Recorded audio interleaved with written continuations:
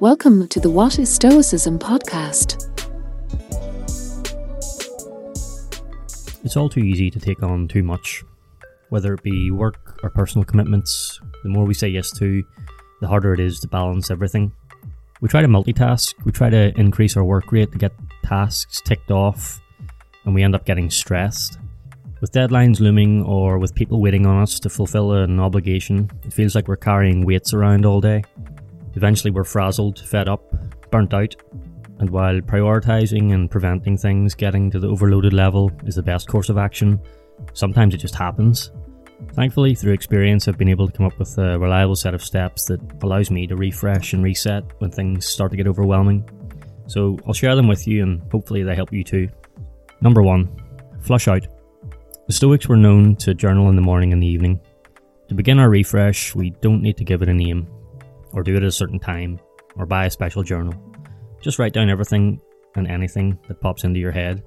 When there's nothing left, you'll feel like a weight has been lifted off your mind. And there's a great quote by Julia Cameron that conveys the benefits of journaling. Quote, "Once we get those muddy, maddening, confusing thoughts, nebulous worries, jitters and preoccupations on the page, we face our day with clearer eyes." End quote. Number 2. Create distance. You've already created some mental distance by writing down your thoughts. Now repeat some of these thoughts out loud, very rapidly, for about a minute. Doing this simple exercise will make the words start to feel meaningless, and many worries may not seem so bad. It's a really practical way to apply the words of Epictetus, who said, quote, "It is not things that worry us, but our judgments about things." End quote. Number 3. Refresh. After clearing your head, refresh your whole body. One way is to try the Wim Hof method. The method consists of 3 pillars: cold therapy, deep breathing, and meditation.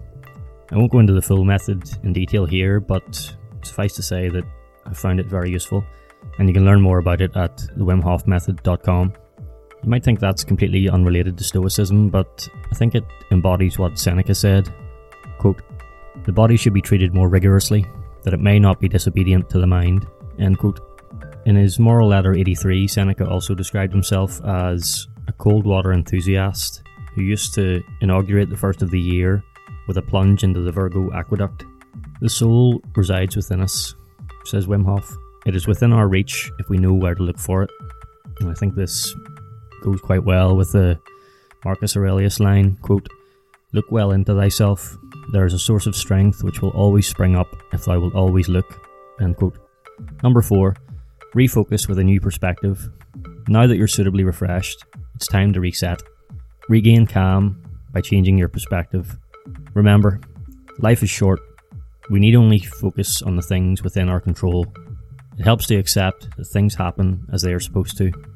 A good exercise to try at this time is the view from above exercise, which really is about gaining new perspective and making us see that we're a small part of the universe, although we are connected to it.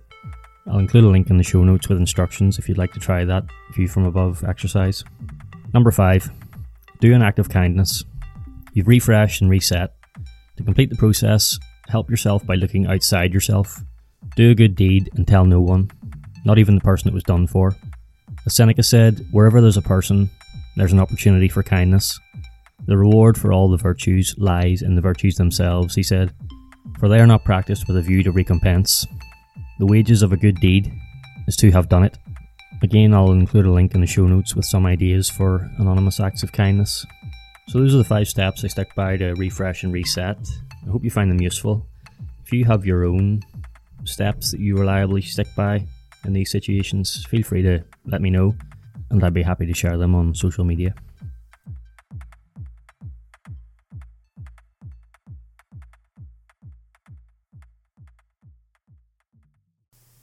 Thanks for joining me for this episode of the What is Stoicism podcast.